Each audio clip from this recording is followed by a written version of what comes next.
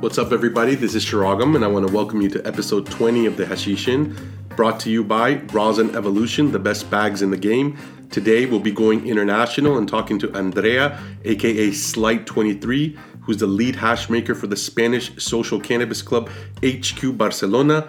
Outside of being a really nice guy, Andrea is a super talented hash maker, and he talks to us about the Spanish cannabis scene, migrating from Italy, and the Barcelona hash scene, so you'll definitely want to stay tuned for that. I recently posted on Instagram that we've surpassed 60,000 downloads as of last month, which is nuts to us, so a big shout out to everyone listening. We love this, and it's beyond rewarding that it seems to be resonating with others really worldwide. And a bigger shout out to the people who fund our ability to keep making the podcast, our Patreon community. So much love to each and every one of you. You are our lifeline. So thank you, thank you, thank you. We have some cool interviews on the Patreon that are exclusive to it, such as Taste of Cascadia, the Masonic Smoker, the Indian Landrace Collective, and some other cool ones that you can only check out on there. So check out our Patreon at patreon.com/thehashishin. That's thehashishin, or use the link in the bio. It's probably the easiest way to do it. Much love to our sponsors, Rosin Evolution, who you can follow on Instagram at Rosin Evolution 100. That's the number 100. Or on their website, rosinevolution.com. You know the deal. They have a great product. They get it to you lightning fast. They have outstanding customer service. So if you press rosin or you wash hash and rock Rosin Evolution's gear, it's micron accurate. It's made from high quality material. It's reasonably priced. And more importantly, it holds up when it counts, whether that's during the squish or the wash. If you want to save even more money and support the podcast, use our savings code, the letters THI, the numbers 710, so that's THI 710 all together, and it saves you 5%. It helps us out, and it supports a business that's supporting us. Also, a big shout out to our homies at Low Temp Plates. You can follow them on Instagram at lowtemp.plates or on their website lowtemp-plates.com. A listener just hit me up not long ago and told me that he had decided to go with a low temp V2 system over another high-end rosin press. In part, it was due to low temp's emphasis on modularity, but honestly, it also just had to do with the price point alone. I've said it before and I'll say it again. Low temp plates provides you the most bang for your buck when it comes to a rosin press. So if you're looking for a high quality rosin press that doesn't break the bank, low temp plates is the way to go. And you can save an additional 5% on your entire purchase using our savings code, the letters THI. 5% on a rosin press is a decent amount of money. So do yourself a favor, buy yourself a great press, and save yourself 5% by using the letters THI, and it helps the podcast as well. And last but not least, our new friends at Pele Polare, pelepolareco.com. If you're tired of lugging around extra ice, and more importantly, tired of spending a ton of resources on ice that you might not need, especially in these summer months, then do yourself a favor and check out Pele Polare's website. They make high quality thermal jacketing systems, which not only helps you insulate your washing vessel, but it saves you from having to use as much ice. And it keeps your gear looking fresh because they can customize it. Whether it's the color of your thermal jacketing system or adding your logo to it, they specialize in customization. So check them out, pelepolareco.com. I just saw that our homies from Mission Melts in Massachusetts have been using it. And as always, it's important for me to believe in what I'm advertising. So I reached out and they're loving it, and it honestly makes their brute cans look sharp. And again, if you want to save 5% on your purchase with them, use our savings code, the letters THI, and support the companies that support us if you can. One last thing, reviews. You guys have been killing it by leaving awesome reviews on iTunes. We love hearing from you, so keep them coming. If you can, take the time to write a review. It goes a really long way. So please let us know what you think. Again, we love hearing from you. Thank you for listening, and I hope that you enjoy this episode. Today, I am beyond stoked to be here with Andrea, better known as Slite23, based out of Barcelona, Spain. You can follow his Instagram at Slite23. That's SLITE and the numbers 23. He's the lead hash maker for the social club HQ Barcelona. You can follow them at HQ Barcelona. Welcome, Andrea. Thank you for doing this with me, bro. Hi, bro. I'm so humbled to be here, to be invited here from you after such an amazing hash makers before me. And so thank you. And also I would like to say thank you, bro, to call me every Sunday before this interview just to know me better and to do some practice with me, you know? So yeah, I'm super happy to be here with you. Yeah, absolutely, man. And, touching on that point, we have kind of been talking maybe like the last 3 or 4 weeks before getting to this interview. And it's not something that I typically do with people. But again, as I've told you, and of course, as the people who have been listening typically know, I always do the interviews in person. And now the world's situation isn't allowing for that to happen. So, it's been a cool opportunity to, I said, if we're going to do it on the internet, let's just go as far as we can go. And I've been really excited to talk to you because I've been really excited to talk to someone out of the Barcelona scene. It seems like things have been really going fast there with hash the past few years. So it's been cool getting to know you and building kind of a little bit of a chemistry before the interview, similar to maybe hanging out with someone in person. Yeah, bro. We the thing are changing in Barcelona in the last maybe 4 or 5 years. Why? Because of course, because of the cannabis clubs. So we had the pleasure to start it to open some places where you can go to smoke inside, but not also to smoke, but just to go and to do some different activities. We can talk a lot about it during the interview. The situation in Spain is a little bit different from, I don't know, the cannabis dispensary in USA, for example, or from the coffee shop in Amsterdam, where all tourists can go there to buy some weed and to smoke weed. So here is a little bit different because if you want to go in a cannabis club, you need to be personally recommended by a member that he's already member of the club. And so, specifically, I'm sorry to cut you off, but specifically, you told me last time that technically you have to be like a registered Spanish worker or voter or something. Yeah, you need to be here. You need to work here in Barcelona. You need to have a national insurance number. But, I mean, not in all clubs is the same, So sometimes some tourists can go inside the clubs, can smoke something. But maybe they pay a little bit more for the membership, or I don't know, they have they need to wait more time before they can dispense the weed, Right.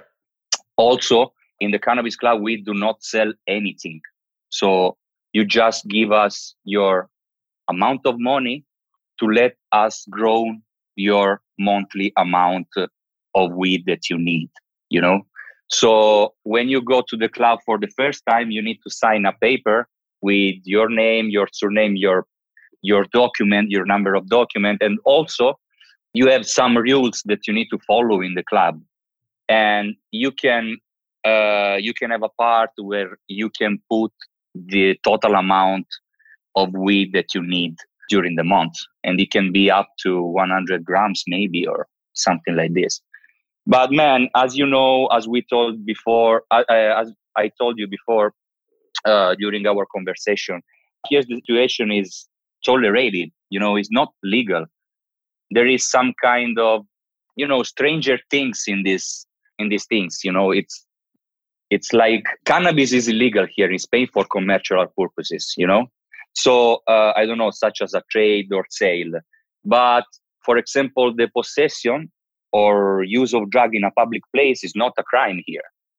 But you can have like a fine from 600 to 3,000 euro, more or less. So you don't go to the jail, but you can receive a ticket, for example. But yeah, selling drugs is a real crime here. Yeah, for sure. And it's interesting, we've talked about that in our conversations, how it, in the sense of it being tolerated, I think to that sense, it's similar maybe to the Amsterdam, right? Because in Amsterdam, it's not legal either. But as you said, in Amsterdam, they have like that public almost interface, Places. right? Like you can go to a coffee shop.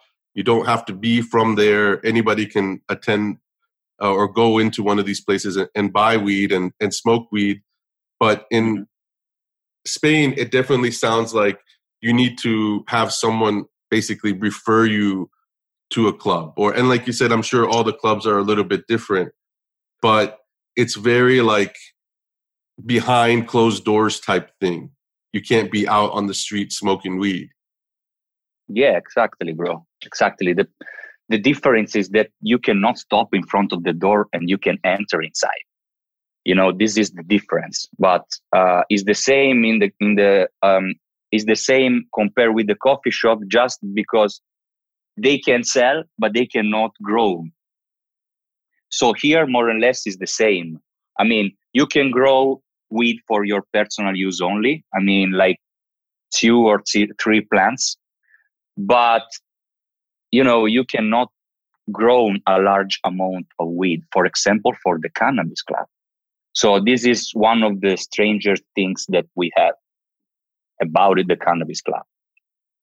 It is strange. And I think what makes it strange is like, obviously there's weed and herb in the cannabis clubs, whether it be in Amsterdam or in Spain, but it's like, where's it coming from if nobody's allowed to grow it, right? Yeah, and we need to say something more, bro, because Cannabis Social Club are no commercial organization, So we organize just the collective cultivation of very limited amount of cannabis. Right. So it's just enough to cover the personal needs of their club members. We cannot do it. Right. Because so this is some particular stranger things that it's so difficult to understand, because you can smoke, but you cannot grow. So right, where the cannabis coming from, exactly. So yeah, this is the situation here, bro, more or less. Okay, cool. Yeah. Thank you for, clarifying that, because I'm sure a lot of the listeners are curious, especially the ones that haven't been able to make it out there yet. And, I've even heard from some people that you wouldn't even know that there's a social club usually behind one of the doors or where they're located, or it's not something that like you could easily find. Yeah, exactly.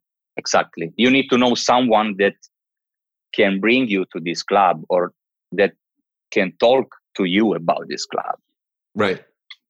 Outside of the social clubs, one of the things that I wanted to talk to you about in regards to the Barcelona scene, and I'm specific about that because I don't know how the rest of the cannabis scene is in Spain and other parts, but you've mentioned the word respect quite a bit in our conversations, and you've been very clear that generally on the cannabis scene, everybody respects each other. That's not to say that everybody are friends or like each other, but if you're a good hash maker, if you're a good grower, whatever it may be, there's a general respect that's given. Can you talk a little bit about that, since you are on the scene? Yeah, for sure, bro. I saw that a lot of people around the world talking shit about some people or some their whole friends, or some people that they have some, I don't know, partnership or friendship during the time, Here is the same situation, but here, we talk about respect because we are not huge cannabis company, we are just a little businesses. So, I hate someone or some people, because I don't like, for example, how they live or what they think or something like this, but in our professional part of our life, I mean, I'm an hashmaker. So if you are a good hashmaker, you can do whatever you want in your life. This is not my problem, you know, but I like your work because you are an incredible hashmaker. You do your job properly, you know, so I don't understand why I need to hate you about it. Or just because you, I don't know, you produce more hash than me, or I don't know, you found some strain better than me. I mean, this is not good for the cannabis industry, bro. It's all about competition, you know? So, yeah, I like to compete with my colleagues, but I would like to see a clear competition, you know? I don't know what can I say in English, but I would like that our friendship or partnership, it can be just pure. And then you can hate me, I can hate you. This is not important for me. We cannot, how can I say, we cannot like all people in the world, you know? So, I mean, I try to collaborate, for example, with people that they are not just a good hashmakers, but I see a lot how they are in person. You know, if they are a good people, if we can go to eat something together, because it's not about just cannabis, you know, but yeah, we can wash together, we can press together, but we need to spend time together. So I try to do it as better as I can, and with the person that I think they are good to be near to me, you know? Yeah, no, I think that's cool, man. You know, like you said, everybody can live their life how they want, but on a professional level, I think it's cool that everybody, or generally people, respect each other's work. You know, if you're good at what you do, you respect them for what they do. Yeah, let me tell you something more. For example, during this coronavirus, this period that we are locked down at home, we create with my friends Hashmaker from other cannabis club a group in WhatsApp to talk between each other, to I don't know, to exchange some knowledge, to talk about hashish, you know. So, you know, there are a lot of people in this group. I can't go to it with all of them, or I'm not friends of all of them, but I respect all of them because they are so fucking cool. They are really good grower. They are really good hash makers. So about the professional part, I have a lot of respect of them. You know, that's it. Yeah. So, you know, that brings up an interesting point to me, because I feel like obviously Barcelona is not a small city, but I'm assuming that the majority of the cannabis community kind of knows each other on the scene, and geographically you're not far from each other. So do you feel like that's led to more collaborations, more learning from each other than, for example, on the American scene, where I'm sure that does happen, and maybe it happens more through like Instagram or DMing or these types of things, because a lot of people are not geographically close to each other. Do you feel like that's kind of an advantage to being a hash maker in Barcelona now? Yes, I think, bro, because the majority of the cannabis clubs are here in Barcelona. We are full of cannabis club in Spain, but you can find maybe the most important, if I can say this, you know, here in Barcelona. So yeah, we are a little community where we try to help each other. So we try to talk with each other, or we try to organize some events together. Because, for example, maybe we can talk about it more when we talk about, for example, Masters of Rosin, and because we organize the Moroccan tour, for example, we do some collaboration with a lot of cannabis club, and yeah, we try to help each other, bro, because we need to do it. You know, this is a legal situation, so we need to help each other. We need to know how the things gone, or how the things go, you know? Yeah. I wanted to bring up a funny story that's kind of relates into working with other people that you mentioned to me in one of our conversations, which was, I don't remember who specifically it was, but you said they had acquired an ice cream truck type of vehicle, and yourself and some other hash makers were working in there Oh in yeah, the early this is a cool story. 2010s. Yeah, this is a cool story, bro, because a friend of mine that his name is Paulino, and he was the first hashmaker, and he is actually the owner of We Flower Cannabis Club. I think I have so much respect on this club and his entourage, and I love the people that they work there. And Decades, for example, he is the actual hashmaker of We Flowers, for example, Francesco. So like 7 years ago or 6 years ago, the first year that I landed in Barcelona, I had the pleasure to meet this guy, and I had a lot of material because some plants show me some hermaphrodites. So at the end of my grown, I had the plants full of seeds. Okay. So I needed to wash all my material, and I wasn't an hash maker at the moment. So I hanging out with this guy, Paulino, and he told me, bro, no worry, you can come in my house. I bought a nice truck. So inside it's super cold, and we can do some fresh frozen dry seed. So I was like shocked, because it was the first time for me that I listened dry seed fresh frozen. So he explained it to me that at under 12 degrees Celsius, I'm sorry if I talk about Celsius degree, but I don't know the conversion in Fahrenheit right now, but we can recollect the resin fresh frozen using the dry sift tech. So with the screen of dry sift, we try to recollect one of the best products I ever smoked in my life. And yeah, it was super cool, bro, because we was out of his house in a high city near to Barcelona at like, I don't know, 100 kilometer or something more. And yeah, we worked all night trying to recollect more resin as possible. And then we wash it all. So I had a really good return, and it was there that I met for the first time these guys that I loved so much. Yeah, no, that is a cool story, man.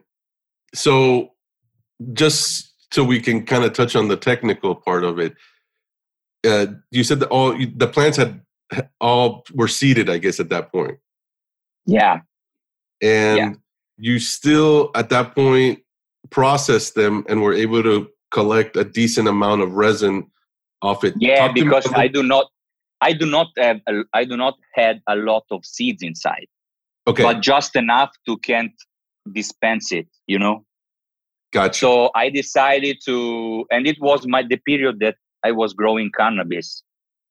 So I decided by myself to try to make some different product, to have a different quality, because the flowers wasn't good. So we tried to recollect all the resin and to make some dry sift fresh frozen that we smoke just for our personal use because it was impressive. And the other part of material we washed it all just to make some fine water ash. Yeah, so it brings up an interesting point that I've never talked to anybody about. But as a hash maker, as somebody who is seeing the resin and seeing a decent amount of resin, do you feel like a plant that has been seeded in some way, whether it's a hermaphrodite or, do you feel like the resin quality is any lesser than... I think yes. Okay. I think yes, that the quality is a little bit less good than a perfect plant growing in a perfect condition and growing properly. So I think you're going to lose something, yes. Something in the quality of the resin and something maybe in terpenes too. Yeah, so basically the plant is using almost like its energy to also create seed, taking away a little bit maybe of the energy it has to create trichomes and finish out. Yeah, I know a lot of people that they made in the past some bubble hash from seeded plants. And it was so good. But I think now, with all the knowledge that I had now, I can say that, yeah, maybe it's something you're going to lose if the plants are seeded. Okay. And then just because I haven't really heard about this before, how were you preparing the material that time, for example, to work on the truck to do the fresh frozen dry sifting? Yeah, we do the same process of the water ash. Just freeze So, yeah, exactly. Just freezing, but we freeze the material directly into the truck. Okay. So it was just take the material and put it into the screen, and the resin alone fall down so we can recollect it. I see. So you weren't even agitating at all. It was just natural. No, bro. Exactly. Because it was super cold, bro. I don't know 112 degree, how much is it in Fahrenheit, but it's super cold, bro. Yeah. Cool, man. That's an interesting story, like I said. Another reason that I wanted to talk to you outside of, finding your work interesting and wanting to kind of see what was going on the Barcelona scene is, and shout out to Joseph Solventless is more. I talked to him last year, and he had been to Spanibus and I think some of the surrounding events, and he was like, bro, it's funny. He's like, a lot of the guys who are really pushing the envelope on the Barcelona hash scene are actually Italian. And you are Italian, right? Yeah, exactly. I'm coming from a little city in the south of Italy. Yeah, bro, this is a good question. I think that it's all about culture. We grew up with the Moroccan hashish. So we smoke a lot of Moroccan hashish in Italy. Also, we smoke a lot of chilum. Do you know what chilum it is? I think you should tell us, because I think a lot of people have different ideas of what it is. But just basically like the chilum pipe. Yeah, it's like a ceramic pipe, tubular, with a rock inside, with the same dimension of the tool. And you can smoke inside some really good hash. So I think this tool is coming from India, when people used to smoke charas inside. So They bring this tool to the European people, and I think it's actually where hash started to came in Italy. So during the 60s maybe or 70s, when people start to go to the Asia region or to the Nepal mountain in India, and they start to came back with some super fine hash that we call charas. And yeah, I think that it's not just about this, but I think because we try to do the thing as, how can I say, we try to make the perfection in all the thing we do. I mean, the Italian guy are really good, for example, in the kitchen, or are really good to make wine. And I think that cannabis is on the same level of these two things. So, yeah, I think it's just because of this, bro. And also we have our father and grandfather that some of them, they grown during the time, or, I think it's just because of this, bro. Yeah, no, it's so intriguing, right? Like the Spanish hash scene seems to be thriving, and some of the lead guys are Italian. So it's an interesting dynamic. And yeah, I could see how what you're saying, it's a handcrafted artisanal thing, and Italy does have that reputation, like you said, for the winemaking and for the cooking and for the food. And so I could see that translation. So that's pretty interesting. And you were telling me you were like from a small town, very, very south in Italy. And you also told me in our conversations that everybody in your family and some people in and around where you live now know what you work in. I'm curious what their thoughts on cannabis are, or on you working in cannabis are. Okay. Yes, of course. Yeah, I decided to let my family know what I'm doing now, because I never hide anything from them.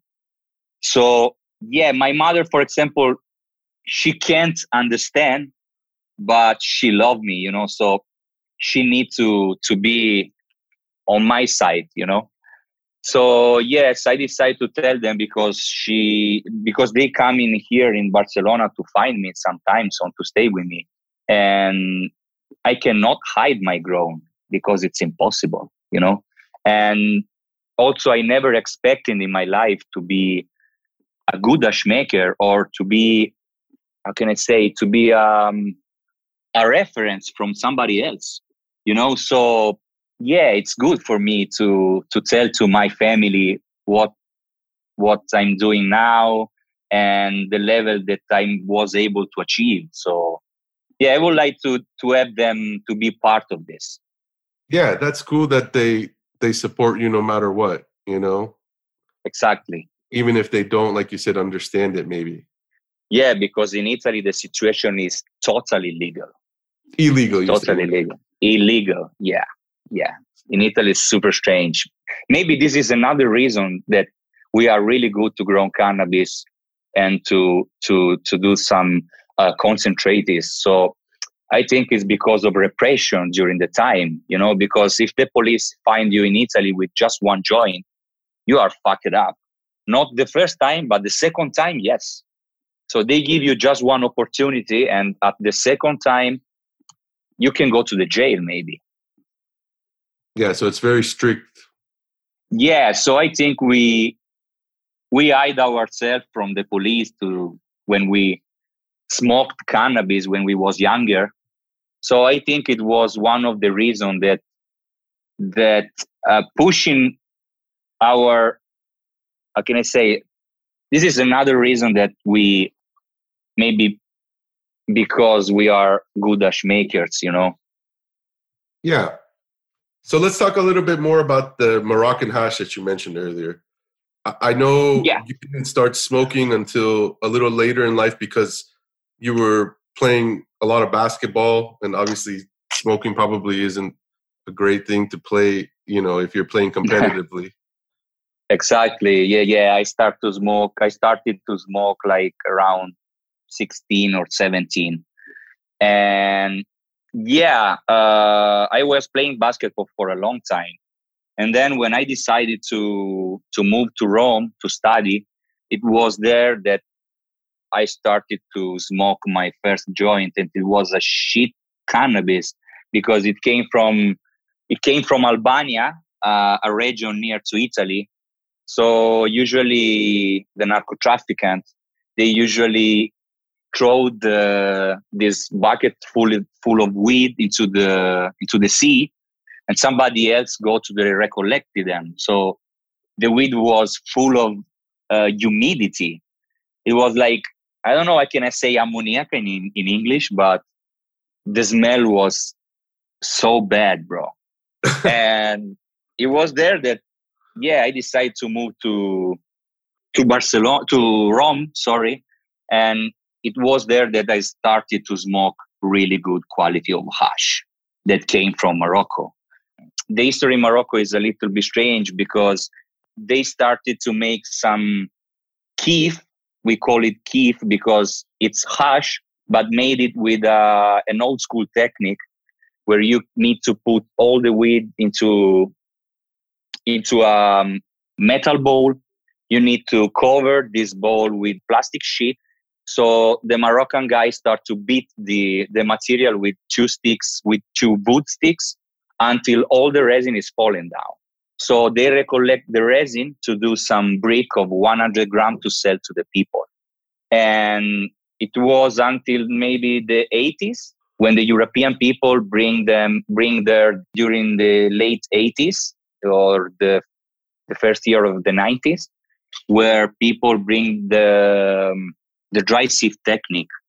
So it was there that this technique was a game changer. So a lot of hash maker now that they had a cannabis club. They try to go to Morocco to make the best hash possible.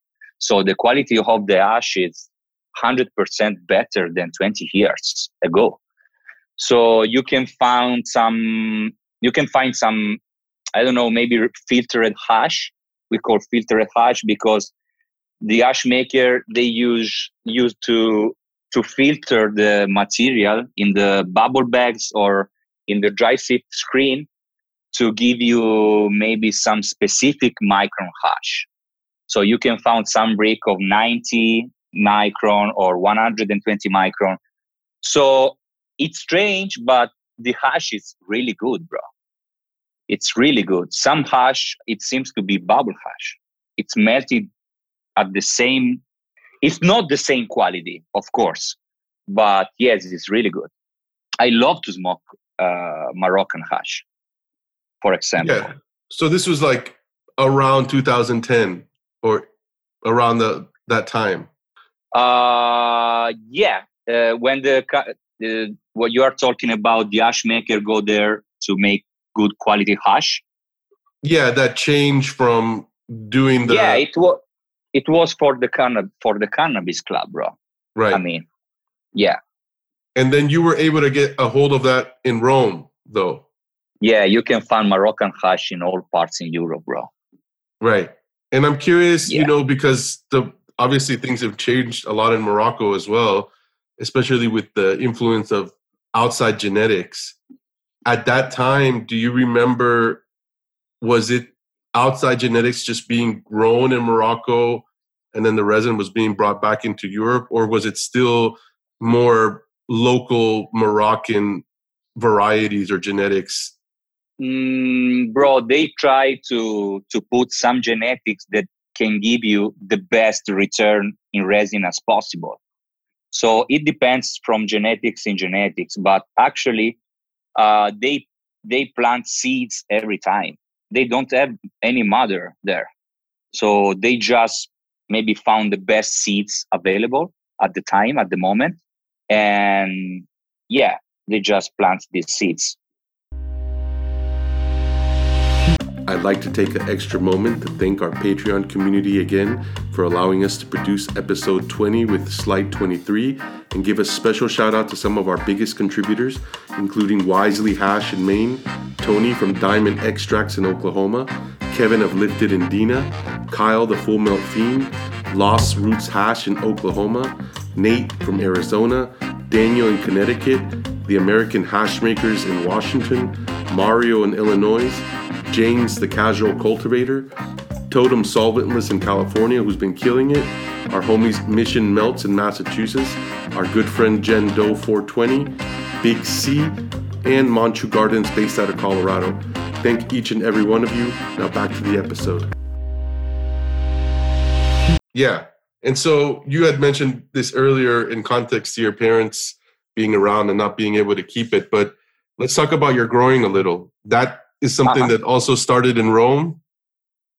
Yeah, actually I was starting in Rome because of I was spending a lot of money smoking cannabis and hash because it was super expensive. So I decided by myself to build my first grow room. It was just one lamps for my personal use only. Okay. And yeah, I was sleeping with them. So I had the same grow room in the same room I was sleeping. So it was crazy. And I did it for maybe 6 or 7 years until I decided to move to Barcelona because I heard something about the cannabis club. I heard something about that the movement is changing. So I decided to bet all I had at the time to chase the dream, bro.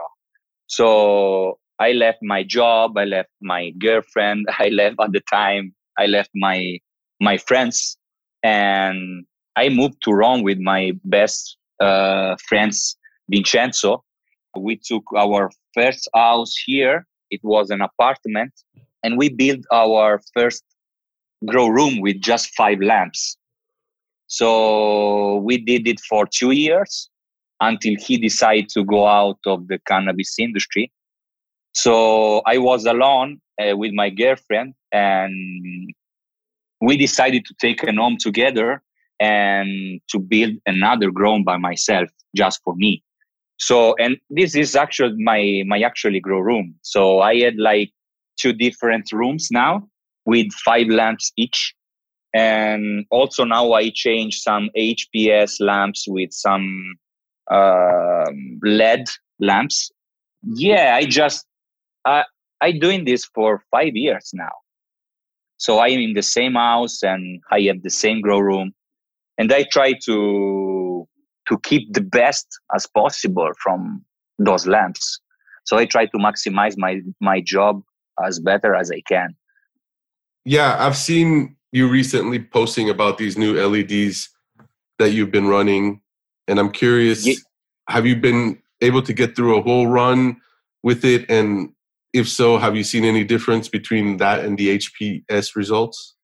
Okay, so this is my first wall run, because when I get the lamps, I was in the second week of flowering, so I just changed it. And I cannot say something more about it. But I had some Lumatech 600, sorry, and a company that called Sunlight. They come in from Austria, so it's a European company that they built their first lamps. They contact me on Instagram to give me some for free to try. Okay. And so I do some post for them, and of course I'm in contact with them to show them some photo about the difference between HPS and LED lamps. Yeah, at the scale of the resin, which is probably different than some of the other growers maybe that they've been working with. Yeah, this is my first point. This is the best point. So I would like to see the resin on the plants. I'm not about the flowers. So right. I would like to see if the resin will be the same of HPS. But I think yes, bro. Now I'm going to wash, for example, tomorrow I'm going to wash some GMO that I did with Lumatech. So I'm going to see the resin if it's the same or if it's better or not. Okay, cool. And what were some of the early genetics that you were running when you first started growing? Well, we had a lot of sativa genetics, a lot of AIDS at the time, like amnesia, like, I don't know, like super lemonades, for example. But yeah, maybe my first water ash was with amnesia. Yeah, something like this. And it was super cool because the resin of the Amnesia iPro is amazing. It's so loud, but yes, bro, we are full of AIDS, I can't smell anymore some AIDS terps. So I smoked a lot in my life and I'm full of these terps. So like Tenji, for example, I ate Tenji, and all coming from Tenji, I cannot smoke, but not because I ate it, but because I smoke a lot in my life. I'm full of these terps, It's like, when you drink the same wine for 1 month, of course you can't drink it anymore because you are full of these terpenes, So it's the same in weed for me. Yeah, I think last time in our conversation you used a good word. It's an oversaturation. It's saturation, exactly. And we were laughing about that because I enjoy hazes and I enjoy that kind of smell profile. And it's not super common here, but in Europe, you're right. In Europe, hazes are a big thing. And it's always been so curious to me because it's like the opposite environment in most cases of what hazes need to grow. So was it more of a thing of just people's preference or choice at one point there? I don't know. I don't know too, bro. I don't know too. But we had pool of these terpenes. All people grown the same weed. All people tried to get this fucking amnesia cut because it was the harvest was impressive and the weed was super good. I smoked a lot of amnesia in my life, but I can't smoke any more sativa, for example, because I had some paranoid during the time and I'm not able to smoke sativa anymore. I smoke just indica, weed. I do not smoke weed anymore. I smoke just hash. So I try to find some strain that they are like 80% indica. Right. Yeah, it's interesting that you bring up the amnesia and making hash and the good results, because that's one of the things I think that is almost like a general point with water hash making, is that things that lean more towards these quote unquote sativa profiles typically don't do well in water hash. So that you had found a phenotype of that amnesia that was producing well is kind of interesting on its own. Yeah, this one was super cool. I had the cut for 5 years and then I let it go. Right. For different reasons.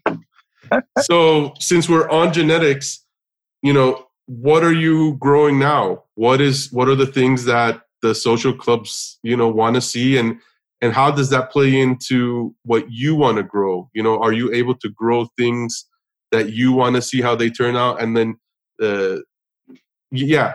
how does that play out? Okay, so I think we tried to grow the best strain that came from USA. So some of us, we have some friends that can help us to find these genetics, and sometimes we prefer to get these genetics instead to do some selection by ourselves, because it's so difficult to find good seeds here in Europe. And it took a lot of time to make selection, and sometimes you don't find anything. Right. So we do not have the possibility to lose all this time, because we lose a lot of money. So we try to get the best genetics in the market and to work with those genetics. So I had, for example, now in my my mother's room, I had a GMO, I had THC bomb, I had ice cream cake, Sandy Driver that American River Extract gave it to me. We get some new genetics now, and we are waiting for them. And we are talking with rosin only too now to try to find some good stuff. I don't know, man. It's all about maybe, you need to know the correct person to work with, or where you can find the correct genetics. Yeah. Yeah. So since you bring it up, I'm curious how you feel the U.S. hash scene has influenced the Spanish hash scene. I think that it's all about social media, bro. Now all people had all the information for free, just reading the comment of the best hashmakers in the world. So I think we did the same.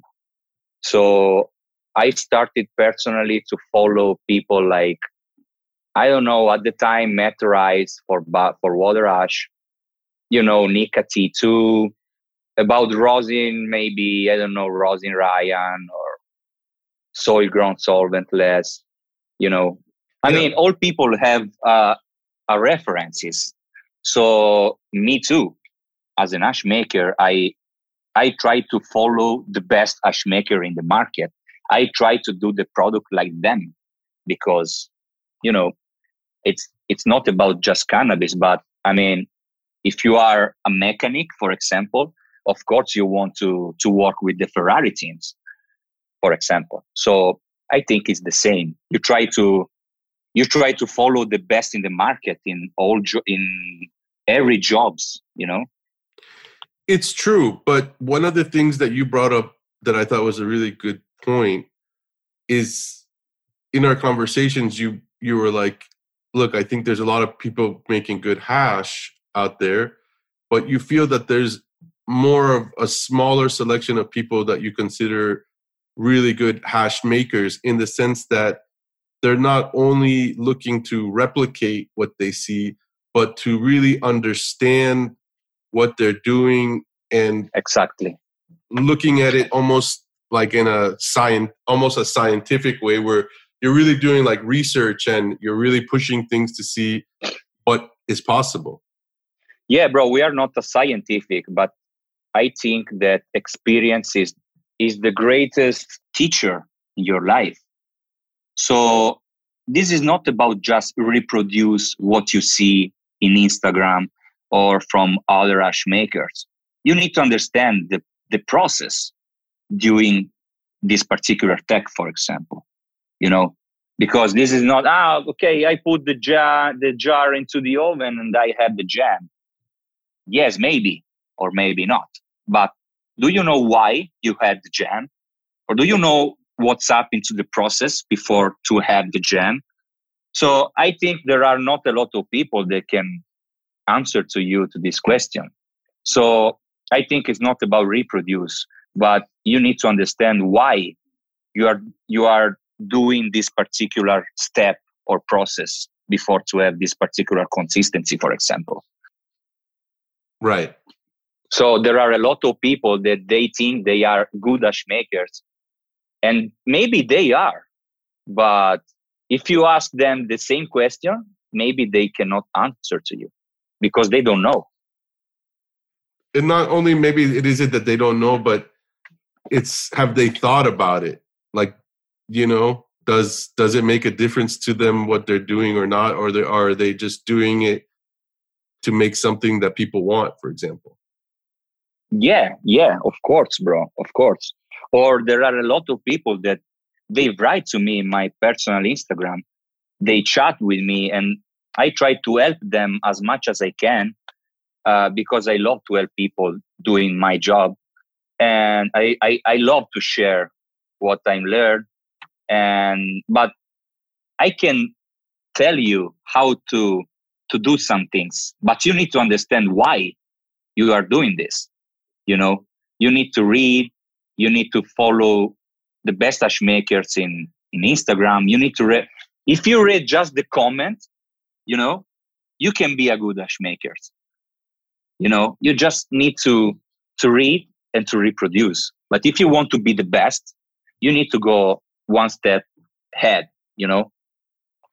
Yeah, last time you had a book, you were reading me an excerpt last time we talked, that you were reading a book like on terpenes, and not necessarily cannabis terpenes, but terpenes in general. Yeah, it's a chemistry books, just because I'm not a scientist. So I would like to understand better what's up in the process. I mean, why? Now I know it, but I want in my life to understand what I do in general, not just in cannabis industry, So now I'm an hash maker, so I want to know what I'm doing, and I want to know why I'm doing this instead of this, for example.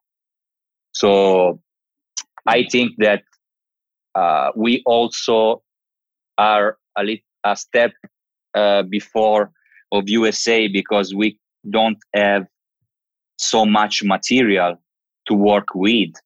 We don't have a good company that makes some good analysis, for example, on the material. And of course, we can't lose a lot of money doing this, because we live from our job, and we do not have large quantity of material to work with. Yeah, that's one of the things that I've definitely picked up on. Is I feel like in part it has to do with the way that the city and maybe is kind of set up, right? Like grow rooms or grow spaces are probably a lot smaller or more limited than they might be here in some cases. And you were telling me specifically last time that you feel like you think about producing resin a little differently than maybe people do here, in the sense of you're looking for plants that not only produce a lot of biomass, but also a percentage that you're happy with of resin that's coming off that large amount of biomass, obviously creating more hash. Exactly. I think this is the thing of all hash makers. Right. So you need to find the correct genetics to work with.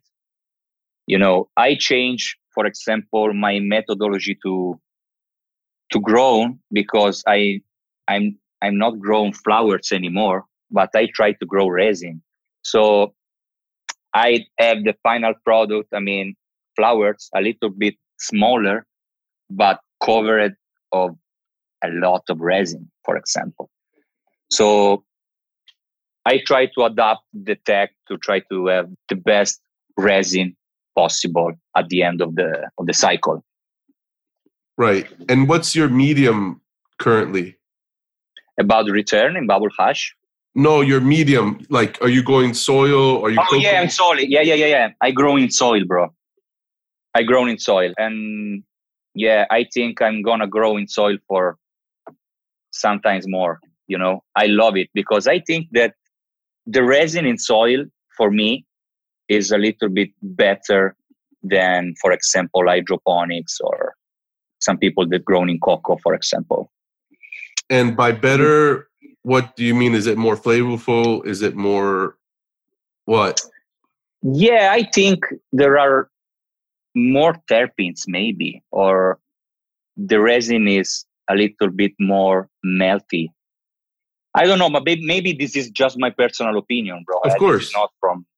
I noticed this because I try to change my medium, and every time I go back to the soil. And are you doing like a living soil, or are you adding things to the soil during the process? I would like to try. I never tried in my life. I would like to try for the first time. Actually, I'm talking about it with Francesco Docades from With Flowers, because he is a really good grower and he grown in super soil, and he gave me some tricks about it. But it depends from hash maker to hash makers, bro. From grower to grower. It's just, you need to be comfortable with your methodology, So right. I think that all people adapt the methodology to himself. Yeah, and you expressed to me how important you feel it is for have your plants have a lot of vigor during vegetation in order to produce high quality resin at the end. Yeah, bro. I think that the vegetative period is the most important because you need to prepare the plants. So you need, I grow, for example, sea of green. So I try to fill all my space of plants, of weed. And you need to prepare the plants as better as you can. So more bigger are the plants, and the metabolisms are really good, So I don't know how can I explain to you perfectly in English, so I'm sorry about it, but I think, yes, you need to prepare the plants to be bigger, to be healthy. Yeah, that makes sense. Is there anything specifically that you do to help the plants in their vegetative state? No, I just give them the regular feeding, and also I try to cover all the space with stems. How can I say with stems, right? I think so, yeah. Yeah, like sea of green, bro. I try to have like a sea of green. Oh, like this, like a screen, you're saying? Exactly. Okay, yeah. So let's dive a little bit into the hash making. Mm-hmm. So let's start with when the plants are coming down. How are you determining when the trichomes are ready? Because one of the things that I found funny in our conversations was you told me when you were first growing back in Rome, you were going strictly off the number of days that the packs are telling you, on the informational part of this package. Like, and that was it, right? You weren't really thinking about the trichomes. And now that you've had more time to learn about it, especially being a hash maker as well, what has changed for you in that? How much have you learned, and when are you pulling your plants? Yeah, so first of all, I was growing flowers during the time. So I had a different methodology, and I tried to have at the end big buds, really good. But during the time I became an hash maker, so I changed a little bit my methodology to grow. When I started to grow for the first time, I just used the day that the breeder put on the seed bag. But now, for example, because I need to wash all my material, I just take a look with a microscope. And when the glandular of the trichomes are like white, where they change from transparent to white, this is but for me, this is the best time to cut the plants. So I think it's the best terpene spectrum that you can have. You can have a really good quality of consistency in the final product, a little bit more whitey and more translucent, And I think it's when you grow flowers, you need to go a little bit, you need to pass a little bit these steps. So all trichomes are covered with, I don't know the name in English, it's like cuticula here. The cuticle? And the cuticle, exactly. So when it disappears, the air is start to come inside the glandular. So the trichome is started to oxidate it, And when I was growing flowering, I was looking about this amber color.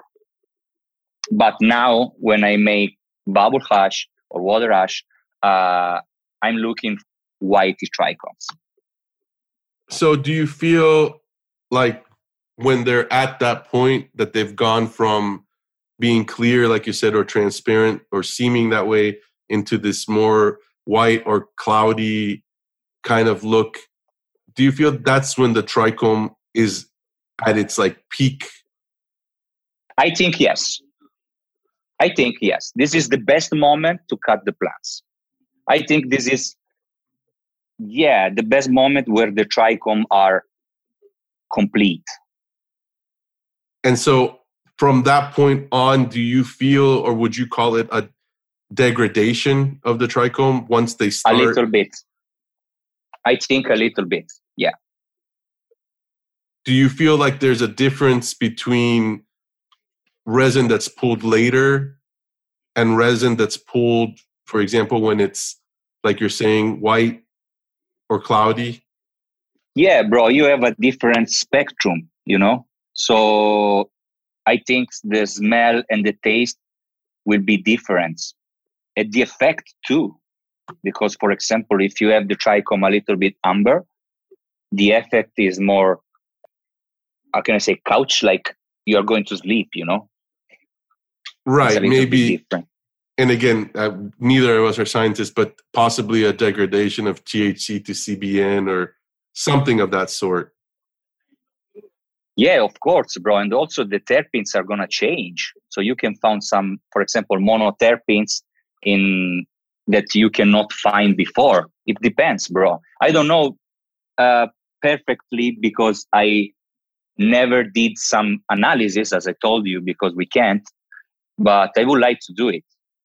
Yeah, of course. And so once your plants come down, can you tell us a little bit about your hash making process? Oh, what do you mean? So how I prepare the plants, for example?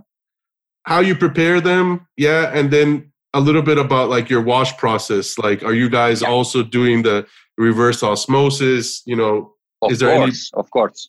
Preferred ice that you're using? No, about the ice, no. But I prepare. Okay, so first of all, we are all single sourcers, so we need to grow our own material to wash because of legality. So And also because if you grow your own material, of course, you can do it better than if you take the material from another guy. So here in Barcelona, it's so difficult to find really good material. And if you find it, it's because it's coming from another hash maker or another big grower, you know? So all of us, we grown our own material. From this, when the plants are ready, I just cut the plants and I put all the flower in a little vacuum bags and I freeze it just straight to the freezer. And I wait like 3 or 4 days before wash it, more or less. Okay. And yeah, I use a freeze dryer. I use an osmotic water, of course. I have an osmotic tool in my labs. The HQ labs. So I work there, and yeah, nothing special, bro. I started just drying the resin with air, like all the hash makers, and then I use a freeze dryer. That I think it's a game changer in our job. And when you were drying by air, you were sieving, microplaning, both? I never microplane in my life, bro, because I do not like to microplane. I just sieve all my material like what extraction do. And so washing wise, I've seen you use obviously ice extract, and I've seen you post that you like how the mesh on the ice extract is black and it kind of allows you to see the resin against it a little bit. Yeah, I think that the black color on the bags are the best because the contrast with the resin is amazing. You can see it. You cannot lose any glandular into the bags, you know? So yes, and I think they make the best bags in the market. Yeah, I've heard that from a lot of people.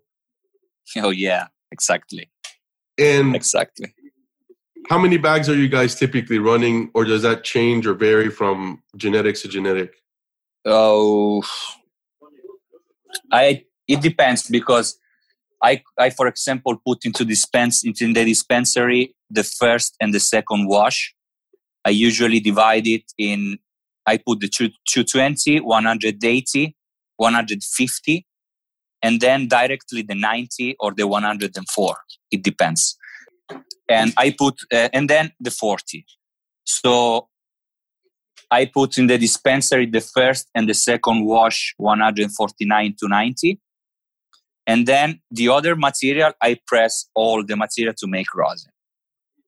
Okay, so some of it stays as melt and then the rest gets rosined.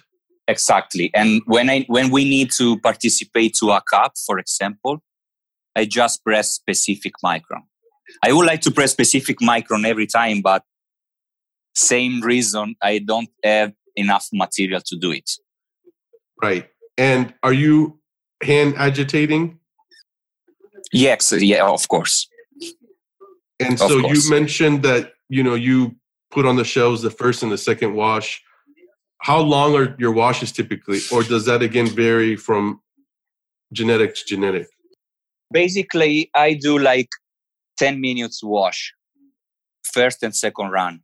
And then 15, because from the third or fourth run, I usually remove the 90 and I recollect like a full spectrum from 149 to 40. Okay.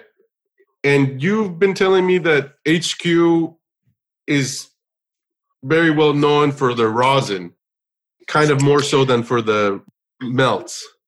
Yeah, but this is just because before me to arrive there, my boss David and my previous colleague Rennie, they made a lot of rosin, and they was maybe the first to start to make rosin here in Barcelona, and they won some cups from this rosin. But when I arrived like 4 years ago, for this reason, we decided to participate in a cups just in a rosin category.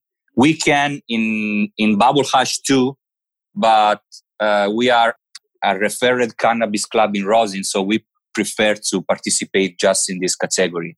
And yeah, I think it's because of this, bro, because my boss and my colleague, they started to want some cups before all these new techs in rosin, just when you could participate with the fresh press.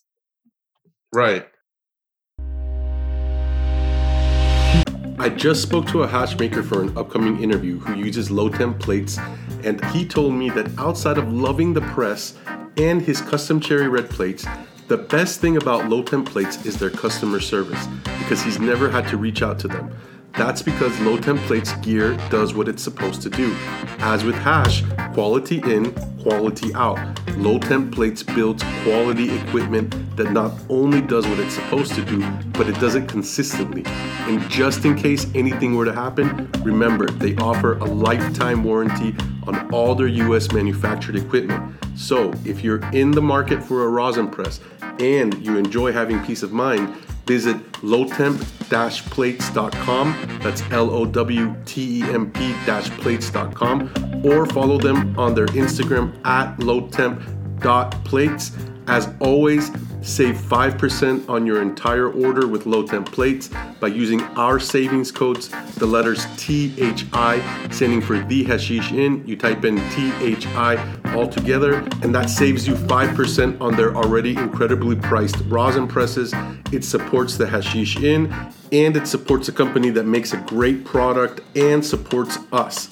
Now back to the episode. So as we said earlier, you're the head extractor at HQ Barcelona, which again is a social club there. Tell me about how that relationship began, because you mentioned that your boss, you said his name was David. Him and somebody else on the staff had already got into the rosin, maybe even won some cups before you got there. So where did this relationship start and where is it at now? I met David for the first time, like 4 years ago, something like this. And we was in a workshop of water ash, maybe. So I showed to the person who in this place my stuff, and he was like, "Yo, man, your hash is really good. So why we can start a collaboration together," or because I was alone. So I told him, yes, why not? So we can start to do something together. And we started I bring him some product to put on the shelf on the dispensary. And then we decided to work actually together. So I have a contract in HQ, and I work inside the club, not also making hash, but helping people with dispensary or in other different areas.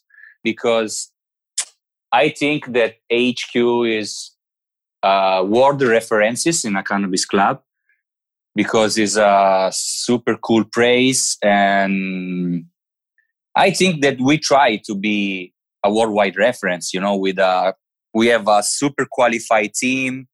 My colleagues are highly motivated, and they are focused on their members and its need and expectation, So the place is super cool. And also you go inside the club just not to smoke cannabis, but we organize a lot of different activity. For example, like, some basketball games, or we do a lot of HQ meet and greet, or we organize some free dabs during the Sundays. We organize the smoking room, which consists to have some local DJ playing into the club. And of course, we organize a lot of special events like, anniversary, Thanksgiving, Halloween, and something else. I love the club. I love the guys, because we have some slogan that can identify our philosophy. For example, like, family is the people you grow with. And as I told you during this time, we are not just a colleagues, but we are a family.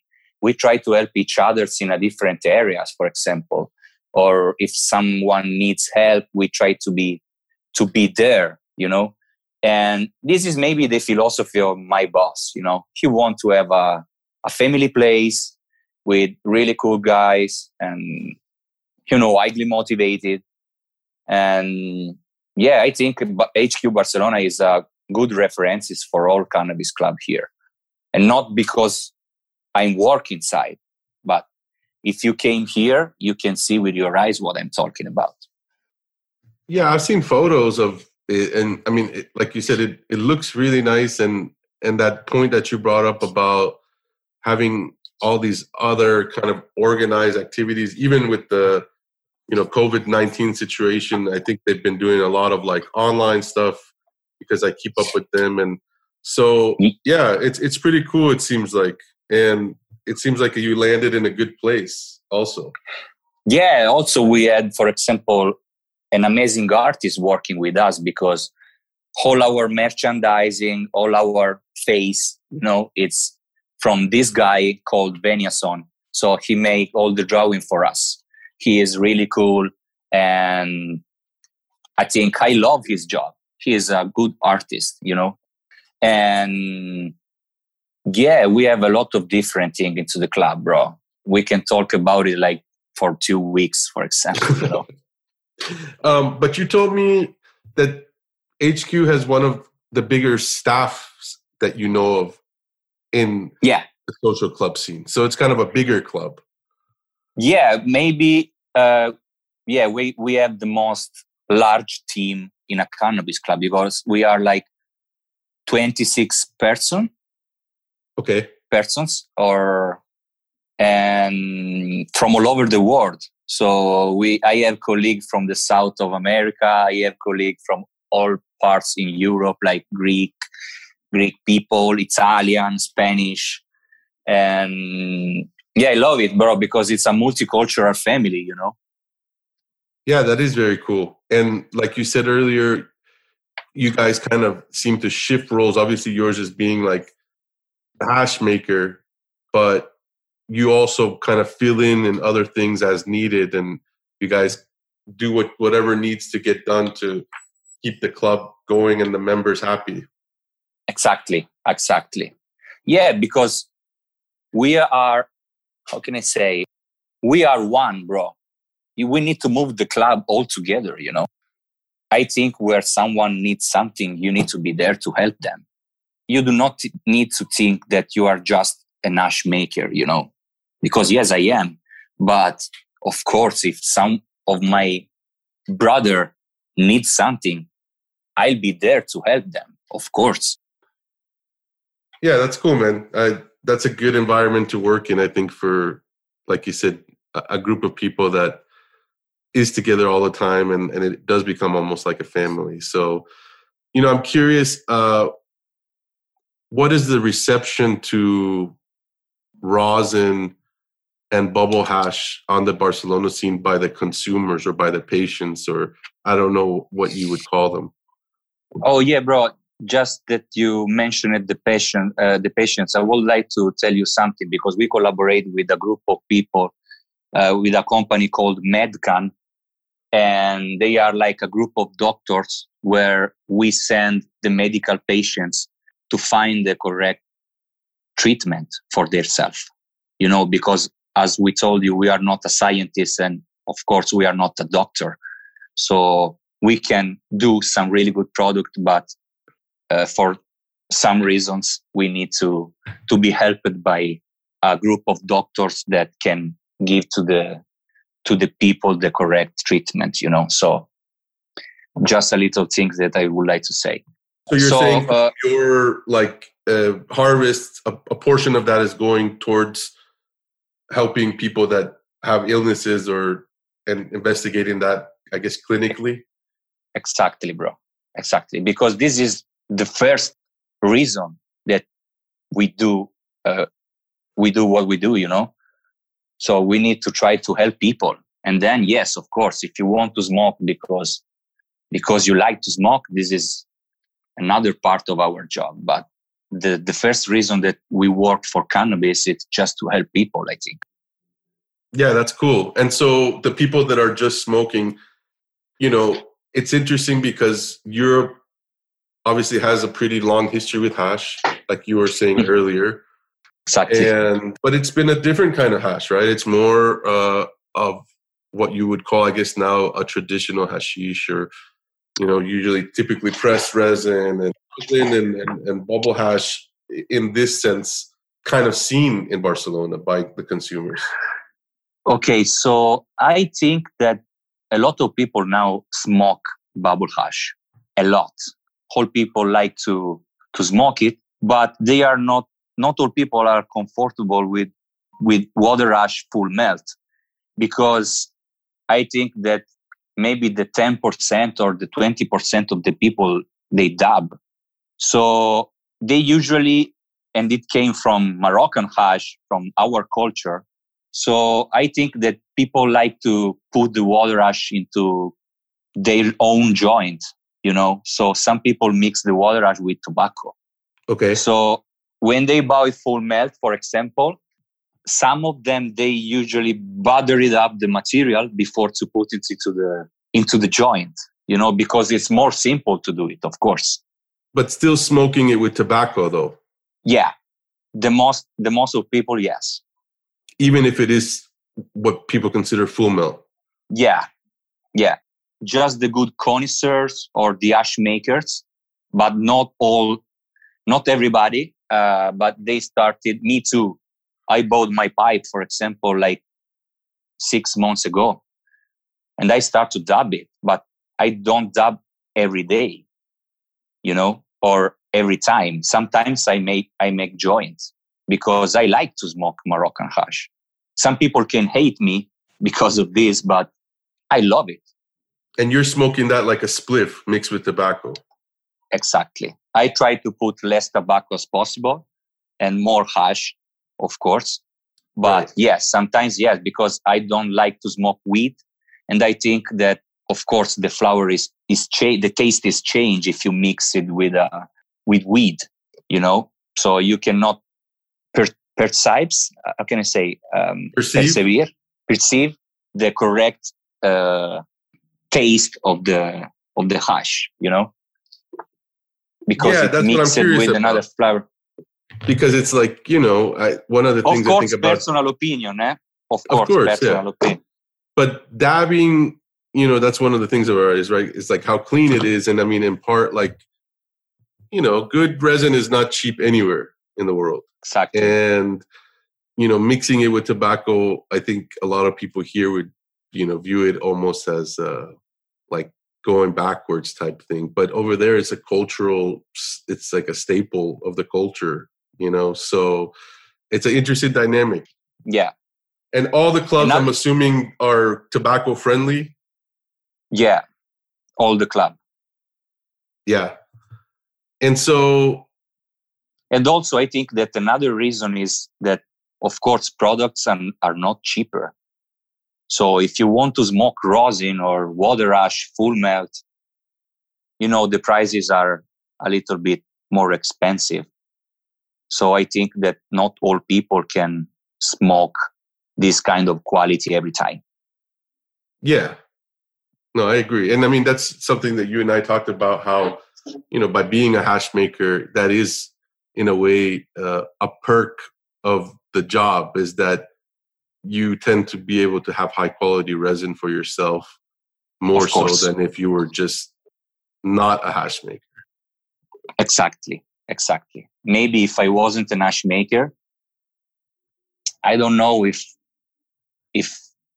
I was able to smoke all this quality at the time, Right. So let's talk about quality. Let's talk about Masters of Rosin. That's, again, something that your club has kind of put together, it seems like. And I've seen, like you mentioned, the cool artwork from Vinaya-san. I'm sorry if I'm butchering that. Yeah. No worry, bro. No worry.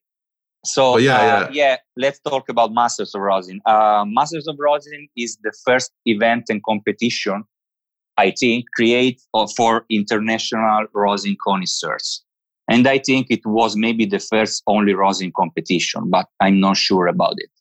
We had two different categories, like ash rosin and flower rosin, because here in Barcelona, some people still doing rosin from flowers. So we have both category, but maybe next year we are going to have just one rosin. And if you want to participate with flowers, it's just your problem, your own choice.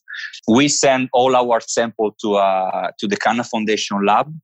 It's a lab of expert people that they analyze all the sample to see just cannabinoids and terpenes, and if there are some hard metal inside or some pesticide, So right. I think that our the methodology used to doing this cup is super transparent and organized when measuring results. So for this, we have created a web application where you can go inside and you can log it in. You can follow the entire competition. So also, I go back to the QR code. All the sample, they have a QR code on them. So all judges can go with their camera, they can scan the code, and they will be redirected to the web app of Masters of Rosin in this particular sample, and they can judge the sample directly into this web app. So I think nobody do this before. Yeah, that's pretty cool. And one of the features you were telling me last time that I found useful is, as a judge even, you can go back and edit a score. So if you tried rosin 1 and then by rosin 7, rosin 1 isn't as good or it's better, you can go back and change that. So yeah, that's pretty cool, man. It seems pretty high tech. But like you said, the transparency is nice. And you, in a way, it seems like maybe was the last actual big cannabis event that happened pre-COVID-19 or Corona, Yeah, my boss says this every time because, it's true. It was the last event maybe in the world, the most large event in the world before coronavirus. And also we needed to move the awards one day before, on Friday, because on Saturday we was closed. It was the first day of closing. Right, yeah, it had to be kind of rushed, but yeah, that's crazy, man. And so, yeah, you guys are kind of coming back now, and you've told me that Spain is doing this in phases, and the social clubs are even a little behind maybe other sectors or other businesses. And so how has that been kind of reopening, and what's that like? Okay, some club, they are open, some not, because they are waiting for the step 2, because some lawyers say something, some lawyers say something else, because we don't have, nobody write it, we don't have any laws about cannabis clubs. Right, it's a gray area. Exactly. So we try to work hard to push up the club, to try to back to the normal life, to back to the same people we had 2 months ago. And that's it, bro. I think this is the first goal that we had now to achieve. We need to think just on the club, and we need to be back, and we need to go back to the same club we had before the coronavirus. Right, and because the club was closed down, and all clubs were closed down for almost 2 months, just completely. Yeah, 2 months and a half. Yeah. And now, these phases that you've been talking about, are you allowing only a certain amount of people in at a time? Do people have to wear protective? Yeah, it depends from city to city and from the infection. So there are some cities that they have more infected people, so they cannot move to the next phase, you know. So Barcelona is one of them, for example, because Right. now all the city are in the step 3, and we are going to move to the step 2 because we was previously in the step 1. We was stuck in the step 1. Yeah, it's a crazy time, bro, in history. So I think nobody have experienced something like that before in their life. Yeah, it's definitely an interesting time in history, man. You know, yeah. I don't know how things will pan out, but I guess we'll see. Yeah. Of course.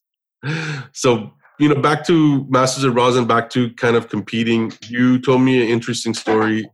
I believe maybe along with La Sagrada Farms, took the Ego Clash Barcelona 2020. Yeah, so this is another interesting part of my life because they are my brothers from different mothers. They are maybe the hashmakers that I love more. And apart to be a good hashmaker, they are a really good person. You know, as I told you, for me, it's super important. I have a really good friendship with them, and we go to eat together every day. We stay together every day. And we started this kind of collaboration, a long time collaboration between HQ and La Sagrada Farm, like 1 year ago. And we participated for the Fresh Cup Zaragoza together for the first time in 2019. And we took the second place with Z-Punch in Water Ash category. It was my first award in Water Ash because I ever participated in rosin, as I told you before. So from this moment, sometimes we wash together, we press together, we exchange some cut together. So I give them some cut to grown, they give them some cut as well. And it was a really good time for me because we exchanged a lot of knowledge between each others. And we was able to go to the next step in the rosin game, for example. Try to learning something more about this new jar tech. Try to make some super fire product, like, I don't know, maybe we made like the first rosin gem in Europe. I don't know if I'm right, but I think I am. And maybe we made the first rosin gem in Europe. Not the first rosin gem, but the first rosin gem properly do it, you know? The real one. So let's talk about rosin and rosin making a little bit. You know, once you're processing material, you mentioned earlier, you're going with the freeze dryer over the air dried. Is there a reason outside of space, time, and convenience for that? About the freeze dryer? Yeah. Do you prefer the freeze dryer? Yeah, bro, but there is a really big reason that we use a freeze dryer. And this is not just because it's a game changer, but the weather condition, the temperature here in Barcelona is not good. So if you want to do high dry, you need to have a really good laboratory to work with. So, and also you need to have a really good cold temperature, you know? So sometimes people prefer to use the freeze dryer just to do not make a mistake, you know, to not lose such a big quantity of material. Right. I think this is what I think, more or less. And so once you get the resin dry and you put aside the full melt, like you said, that goes on the shelves, what are you doing with the rest of the material in regards to the rosin? Like, does some of it stay as fresh pressed? Does it all get battered? Does some of it get jammed? How do you decide? What's that process like for you? I think it depends, bro, on what we want. Just this. If you want a fresh press, I just do fresh press. if you want rosin jam, I just do rosin jam. But rosin jam, for example, not all people like to smoke rosin jam because it's so powerful and maybe it's a little bit expensive too. I think that people prefer to smoke some wet butter consistency better than rosin jam. So we did and we do a lot of wet butter consistency, for example, instead of fresh presses or rosin jam. I think the 80% of our product is wet butter consistency. Yeah. Why do you think people prefer that? In this case, maybe I'm thinking it could also have to do with the fact that if people are smoking spliffs a lot and not a lot of people are dabbing, it's probably I easier think this to is handle. one of the reasons. Yeah, I think this is one of the reasons. But I think that what wet consistency is, I don't know, is more whitey. There is a lot of terpenes inside. Yeah, I think for the taste too, because So the rosin jam. The rosin jam. Sorry, go ahead. No, because I think that the rosin jam is too much powerful for a lot of people, and you need to like the taste because it's totally different from wet butter consistency. Yeah, the profile definitely changes. And like you said, you haven't had access to be able to test that stuff, but from your kind of direct experience with that, how do you approach making that consistency of jams?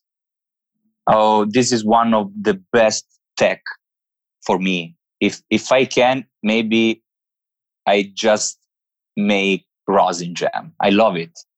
And my approach was just talking with the guys of La Sagrada, for example, and I started to reading something in Instagram, and I made some rosin jam before, made it with them, but it wasn't properly do it. It was properly the consistency wasn't good for me.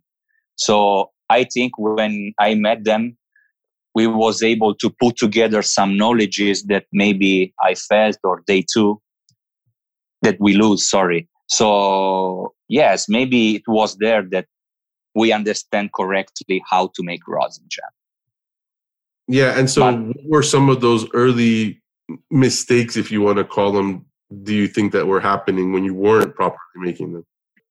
I think that the best mistake that an hashmaker can do when they make rosin jam is just the time when you pull out the jar from the oven, So you can do it early and you can have like a different wet butter consistency. Or if you pull out the material a little bit after, you can nucleate it. So you can't create diamond later. So I think the best mistake or someone like open the jar during the process. Yeah, so by nucleation, do you mean that it goes past a point where it could crystallize essentially? Exactly. Where the final consistency will be like sap, like sauce, super liquid. Right. And if you pull it too early, like you said, it's more of a batter consistency than, again, creating that separation. Yeah, exactly. But it can be like a sugar consistency, Okay. So smaller crystallization. Yeah, super smaller crystallization. And how do you, now that you've had more experience with it, how are you able to tell when it's ready? Oh, it depends, bro, from strain to strain. You need to find the correct time. It's not simple for me to explain to you in English, but the product is start to bubble into you need to melt it down completely, the material, before to make jam, okay? So you use the oven to do this. So you need to melt it down, all the material, but you need to pay attention to find the correct timing to take out the product from the oven, because it need to be super liquid, but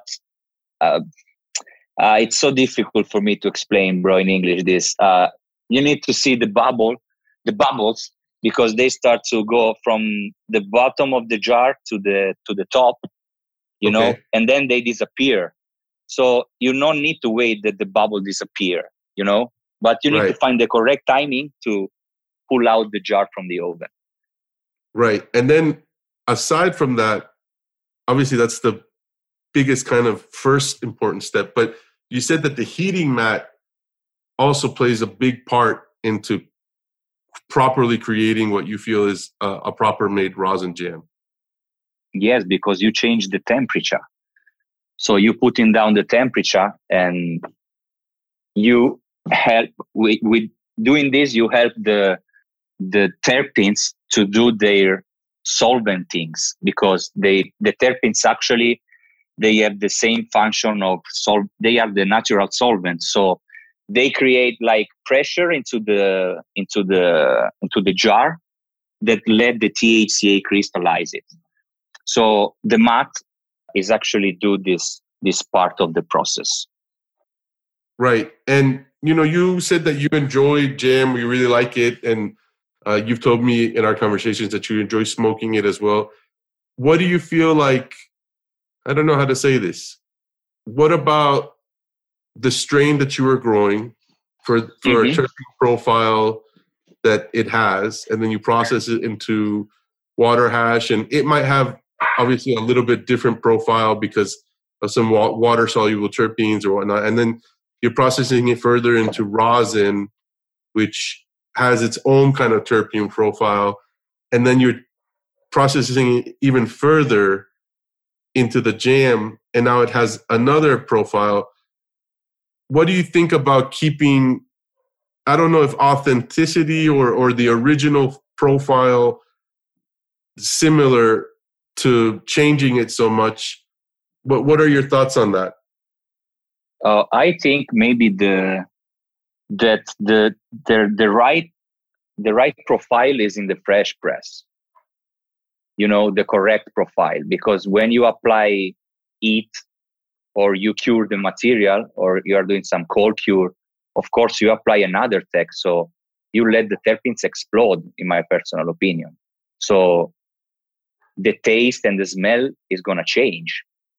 So I think the correct terpenes profile is the fresh press, the real terpenes profile. Yeah, and once you're pushing it, is it almost becoming a thing of its own? A thing of? It's like a thing of its own. It's no longer that genetic anymore. It's changing that genetics almost. Yeah, of course, because we talked about it a few days ago, because we are talking about the analysis that Rosin Ryan put in his Instagram account, where you can see that he put some analysis in the fresh press, and then he do the same analysis in the after rosin jam. So we can see that the percentage of terpenes increase a lot. Right. He had like, if I do not made a mistake, he had like 14% in a fresh press. That it's super huge. I never seen something like this before. A lot of terpenes. And then he made rosin jam, and he had like 25% or something like this. So I read some comments on this post, and yeah, of course, the heat helped the material to change and maybe to release some new terpenes. Or you can see some monoterpenes, for example, in the second analysis that you can find in the first analysis. So, I mean, I think that, yeah, it's all about the heat and the change. It's a really strange process to make rosin jam. For this reason, I love it. It's super cool. And the fact is that the product after jam, it tastes better than before, bro. So this is a fact. And by better, do you mean that it's just stronger, or that it's like just more pungent? I think better I think it's more powerful in terpenes and in consistency and in effect. Yeah, I think it's how can I say, it's an overall, you can have the best overall after the tech. Okay. And, you brought up the cold cure, and curing is always kind of a pet peeve of mine to talk about, because I'm always curious what hash makers are referring to when they say that the hash is curing. What does curing mean to you, specifically talking about resin? Yeah, I think that curing is not a correct word. It's just, the material is just change. It's not cure. I mean, you just let the material become or took another kind of consistency. So I don't think actually it's a cure, but it's like process. We can call it a process. Yeah, do you feel like it's almost like letting the resin settle, just kind of naturally settle, and maybe in some cases, obviously, under pressure? Yeah, possibly, yes. And it itself, like you said, the terpenes kind of do their thing as hydrocarbons and exactly are able to separate themselves. Exactly. They react as a solvent. So, and I've heard though that some, like anything else, I guess with hash, the genetics also play a large part in that. Have you found that when doing cold cure material? The genetics had an important role in this kind of process, because you need to find the correct genetics that have the resin full of terpenes and with more THC possible, for example. So yes, you need to find the correct genetics to do a correct product, or to do the product properly. Yeah. You mentioned to me that with the Ego Clash win this year, and I believe maybe Cannabis last year, I think you said you ran, I believe it was a Sunset Sherbet. Is that correct? Exactly. Yes, I forgot to talk about the Ego Clash that you asked me before with La Sagrada. I ran the Sunset Sherbet for the. We took with HQ the first place in Cannabis 2019 no solvent category, and then we took the first place in Ego Clash in rosin category with the guys from La Sagrada farm with the same strain. So after 2 years, this Sunset Sherbet is still crushing, bro. So I love it. I never ran the Sunset Sherbet to make ash because the return is ridiculous. So I just use it for the cup, because the terpenes profile and the consistency it's huge. Yeah, that was really what made it interesting to me when we talked about it, is you basically knew that it would not yield well in water hash. Exactly. But you were willing to run that plant in order to have a profile that you felt could compete with some of the best, rosin around, not only in Spain, I guess, in some of these competitions, but maybe from some international. Yeah, exactly, bro.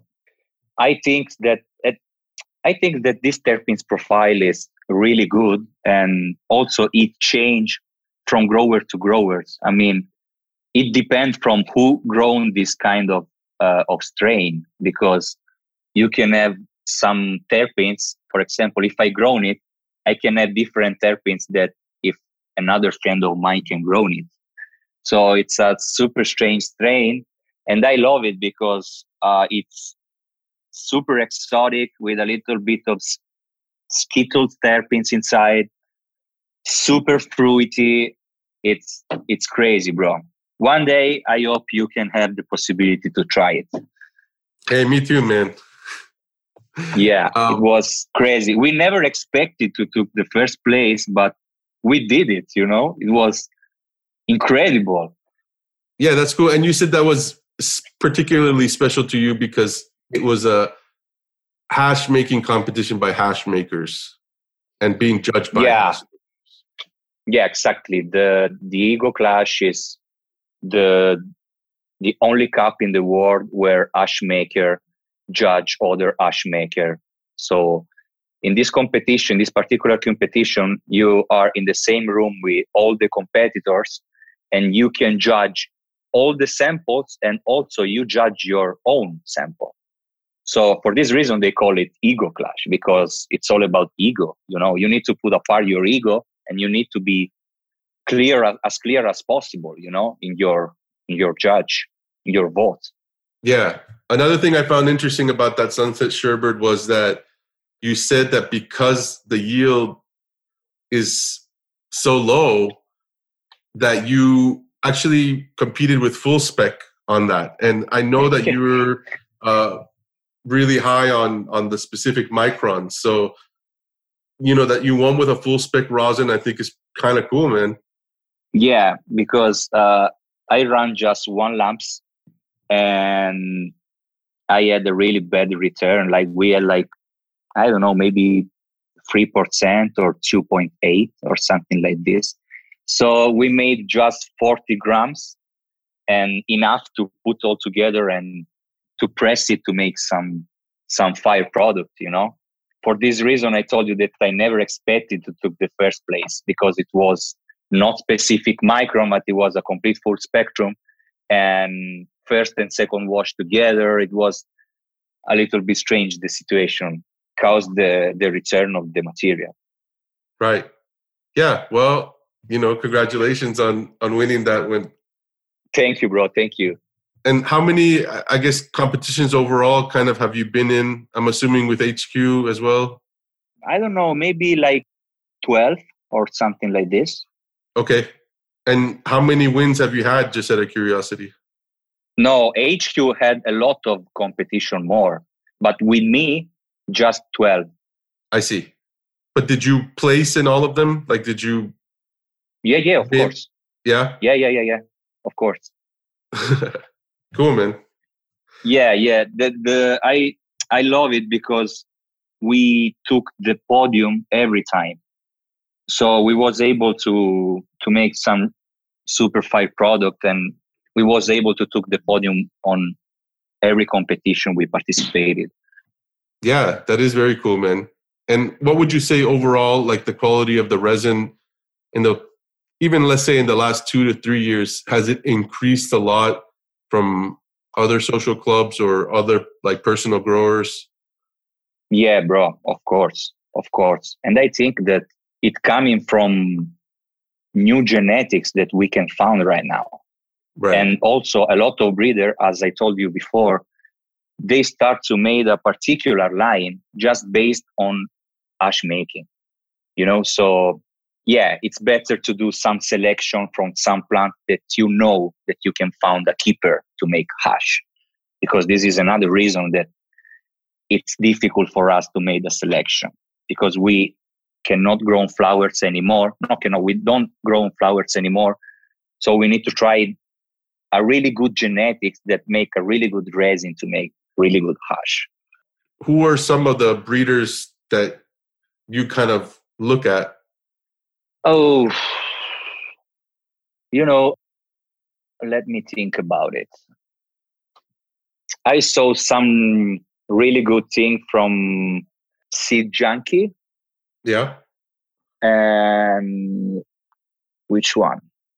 I saw that Purple City Genetics, they now made a particular line for hash making. And also, of course, Exotic Genetics. He maybe changed a little bit the hash game with his cookies and creams. I never had a pleasure to try it, but I would like to try sometimes to grow it and to wash it, because yeah, he made really, really fire genetics. Yeah, no, I agree. I think that cookies and creams, and when I spoke to a Cuban, he also mentioned just the fact that he felt like when he was breeding at the beginning, he was looking at the bottom of the bag with a bunch of trichomes, right? That's the quality he was looking for in the trichome. Yeah. So I think it's definitely one of the companies who's putting out some lines that work well for water hash. And like I mentioned to you, of course, earlier, Hairy Palms seems to be... Hairy Palms too, yeah. And of course, the strawberry banana, for example, from DNA Genetics, it changed the game. because we had a period where all people has growing like strawberry, banana, and they made a lot of hashish from this strain. So yeah, DNA genetics too. Yeah. Well, man, I appreciate you hanging out. I know we've been hanging out for a while, so I have a few questions to wrap it up. You know, I'm curious, as you said to me in our conversations, that because of your situation or because how things are set up right now in Spain or in Barcelona, you're kind of taking a little bit of a hat of being grower, hash maker. But if you could, you would prefer to be a hash maker only and leave the growing to, you know, a team of people that you obviously trust as well. This is a really good question, bro. I was talking with Matteo from La Sagrada Farm about it like 1 week ago. And yeah, I would like to be an hash maker. I would like to make just hash. So one day when the situation will be legal, I would like to have my own labs, you know, and just making hash. But him, for example, he loved to grow. I love to grow too. But if I can choose, I prefer to make just hash. Right. Yeah, that stood out to me and was interesting because I think some people enjoy both, but you know, you have that very Me too. Right. But professionally, like you'd like to be in a lab all the time. Hash maker all life. Yeah. And where do you actually work out of? Or like, what's your lab like? Oh, yeah. I have a little lab in HQ that we decide to build together with my boss. And it's a little lab where I have just the necessary, you know, and powerful air conditioning, a press, a freeze dryer, and bags, and of course, some metal table and some stainless steel tools that I work with. Right. But it's super, super professional. Yeah. I love my lab. I love my labs too much. Yeah, that's cool. But you did tell me that you felt like because things are so gray in a way, you don't feel like there's anybody who's come out and built like a massive, like expensive, solventless lab in Barcelona right now. Yeah, it's I think that all hash makers had their own labs, but it's a little bit difficult to build a huge labs and to spend a lot of money on it, because maybe sometimes someone, I mean police, can go inside and can just close the place and fuck it up all the money you spend about it. Right. And again, this goes back to the idea that cannabis is only legal within the system inside the social clubs, not outside of the social clubs. Exactly. You can smoke weed, but nobody knows where the weed came from. Right. Or you can process it, but nobody knows where all the weed came from. Exactly. And also, we cannot transport the material from, for example, from where we grow to the club. This is another problem for us. So we try to have all in the same place, just to be sure that nothing bad happened, you know? Yeah, for sure. Since you are still handling or doing some growing, what are some specific challenges that you find due to where you are in Barcelona? What are some of the issues, being maybe close to the sea, maybe humidity? Yeah, of course, bro. I think temperature is one of the first one. So you need to spend a lot of money in your grow room, for example, because if not, you are going to have a lot of disease. This is the second reason, because we have a lot of disease, like, I don't know, spider, powdery mildew, for humidity. So you need to pay attention on it.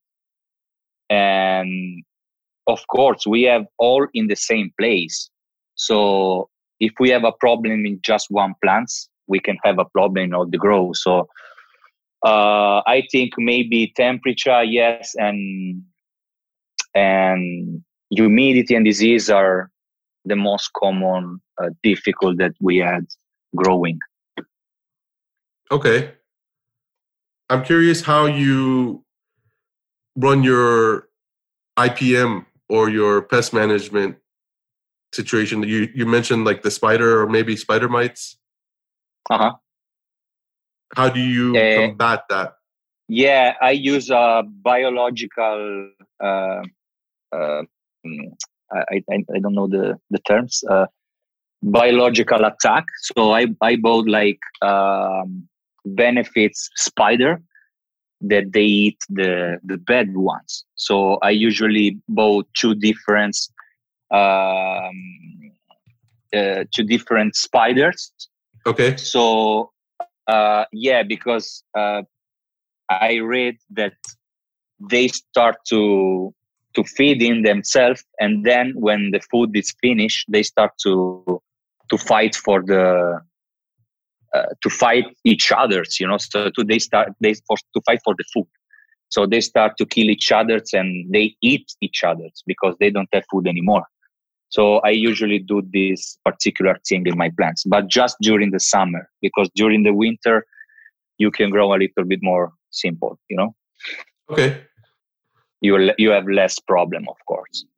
Yeah. And, kind of changing the pace a little, I'm curious what your thoughts are on, traditional hash versus this kind of newer style of hash. And do you feel that one is better than the other? Do you feel that they're different things? And in general, what is hashish to you at this point? I think, bro, that all things change during the time and all things be better during the time. And I think that hash now it's better than 20 years ago. So I think that in the no-solvent game, when we was able to achieve the same consistency of BHO, I think we did it. So I think now, for example, the BHO, it's a little bit disappear here in Europe because all people prefer to smoke no-solvent, of course. So I think it's just an upgrade. Okay. And one of the differences that I kind of find intriguing is the idea that friendship talks about all the time about terroir, right? Like that's maybe one of the things that has changed because now, like you said, the genetics are being grown indoors mostly, and Exactly. You're losing a little bit of that idea of like tasting a region or a place in a plant or in a resin, and how that environment has shaped that. Yeah, bro, but we do a lot of outdoor, but we can do it just one time per year. From right. March, here is from May to September, October, more or less. But I never do outdoor, for example, in my life because I can't.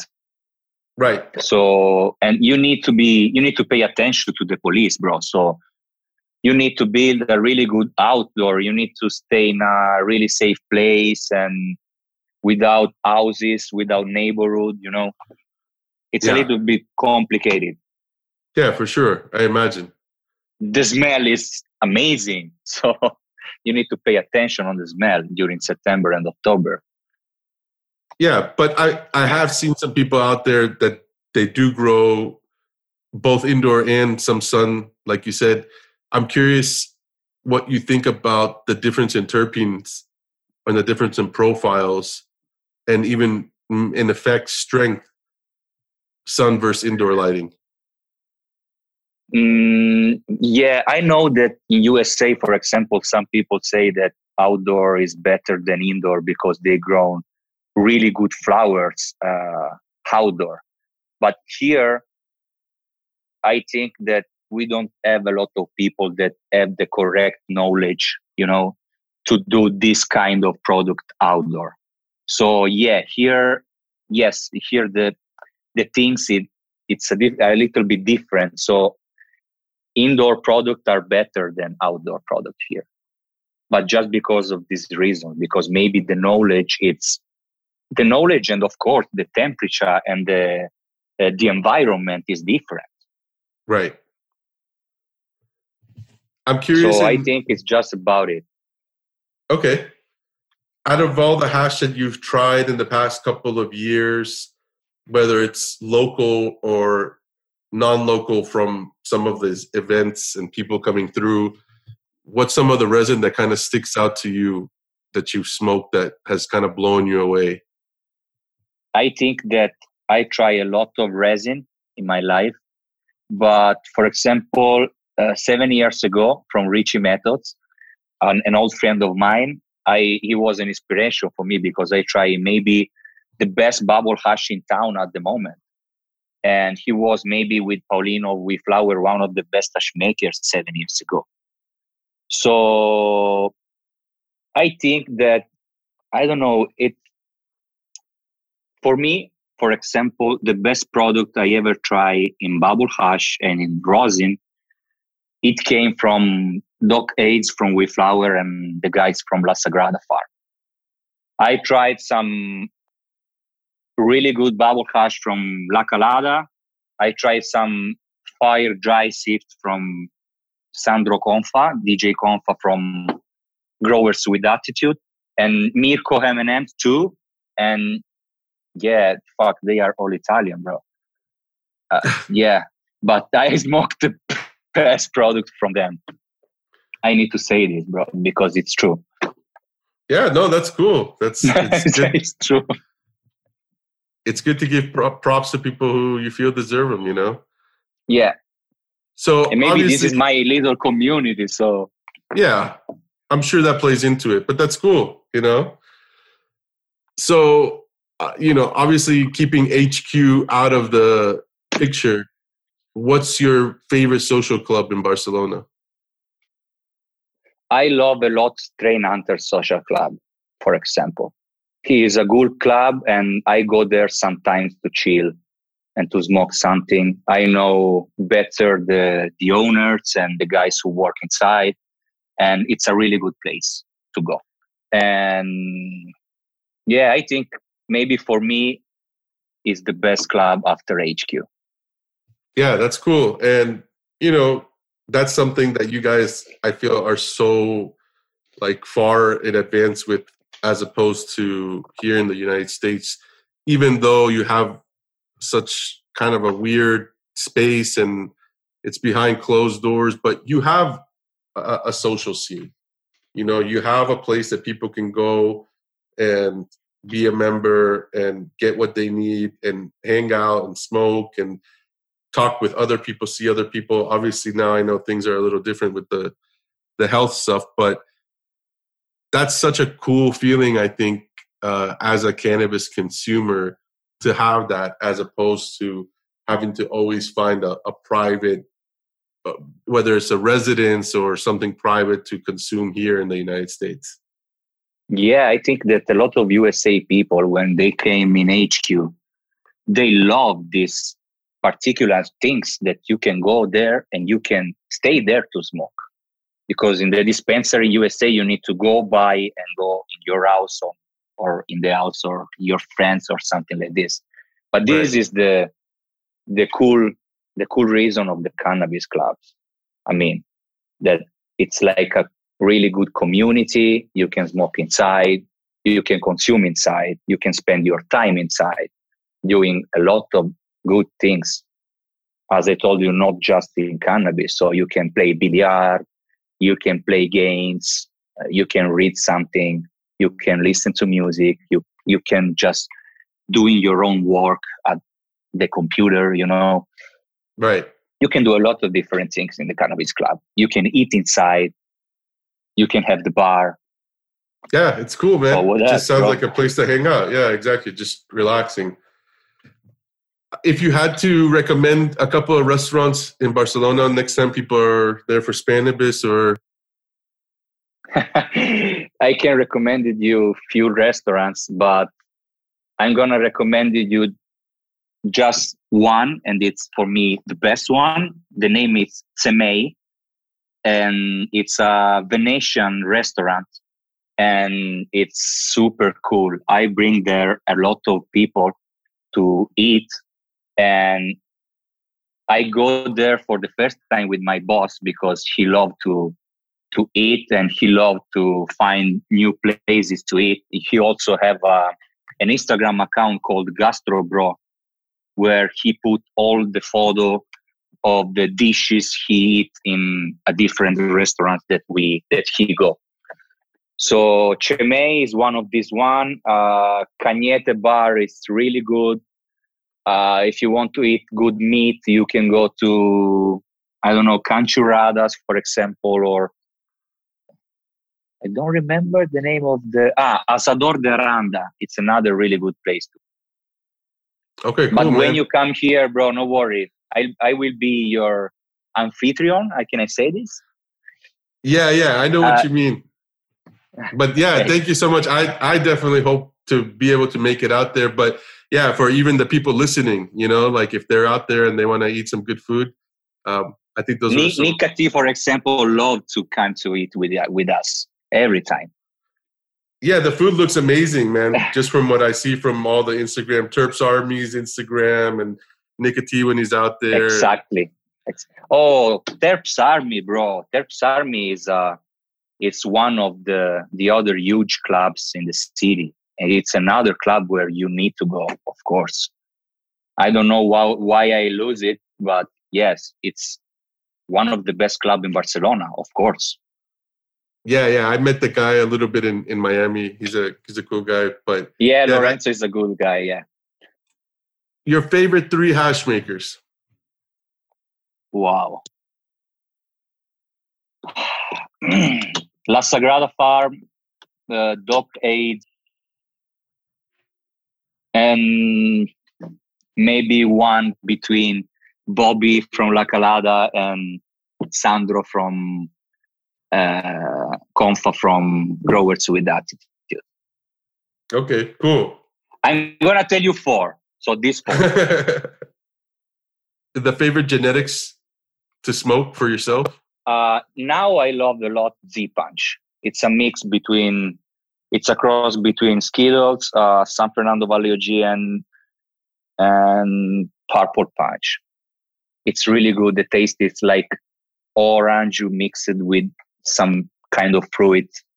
It's so good. And I love ice cream cake. A lot. Okay, cool. And last question.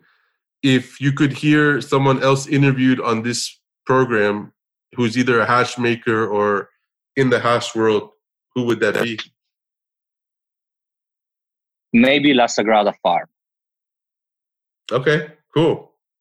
Yes, of course, bro. I'm going to tell you my preferred hash maker.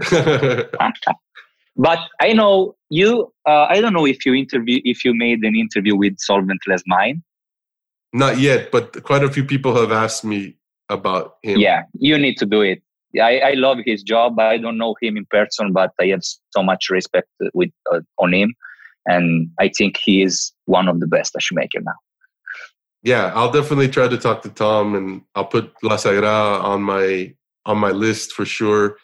And I appreciate you doing this with me because I know with the very few people that I've communicated or hash makers in Spain, a lot of the hesitancy is with the language, and yeah, I was scared about it, bro, but I would like to say just sorry if my English is not perfect, but I try to do my best, so I hope this interview, it will be super cool.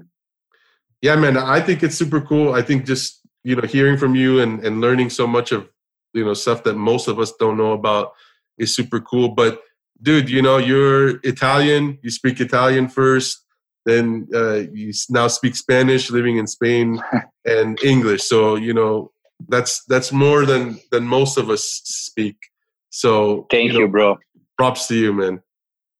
Thank you so much, bro. And thank you so much again to invite me to this amazing podcast. Yeah, of course. Again, this is Andrea, better known as Slite23. You can follow him at Slite23, SLITE23, and his club at HQ Barcelona. Again, Andrea, so thankful for your time, bro. So thankful to, have been able to get to know you for the past month or so. And I hope, we can keep chatting once in a while. Yeah, of course, bro. Thank you so much again. And I hope you have a nice weekend. Likewise, bro. Take care. Thank you for listening to the Hashish Inn. If you liked the podcast, we'd love for you to subscribe, rate, and give us a review. Until next time.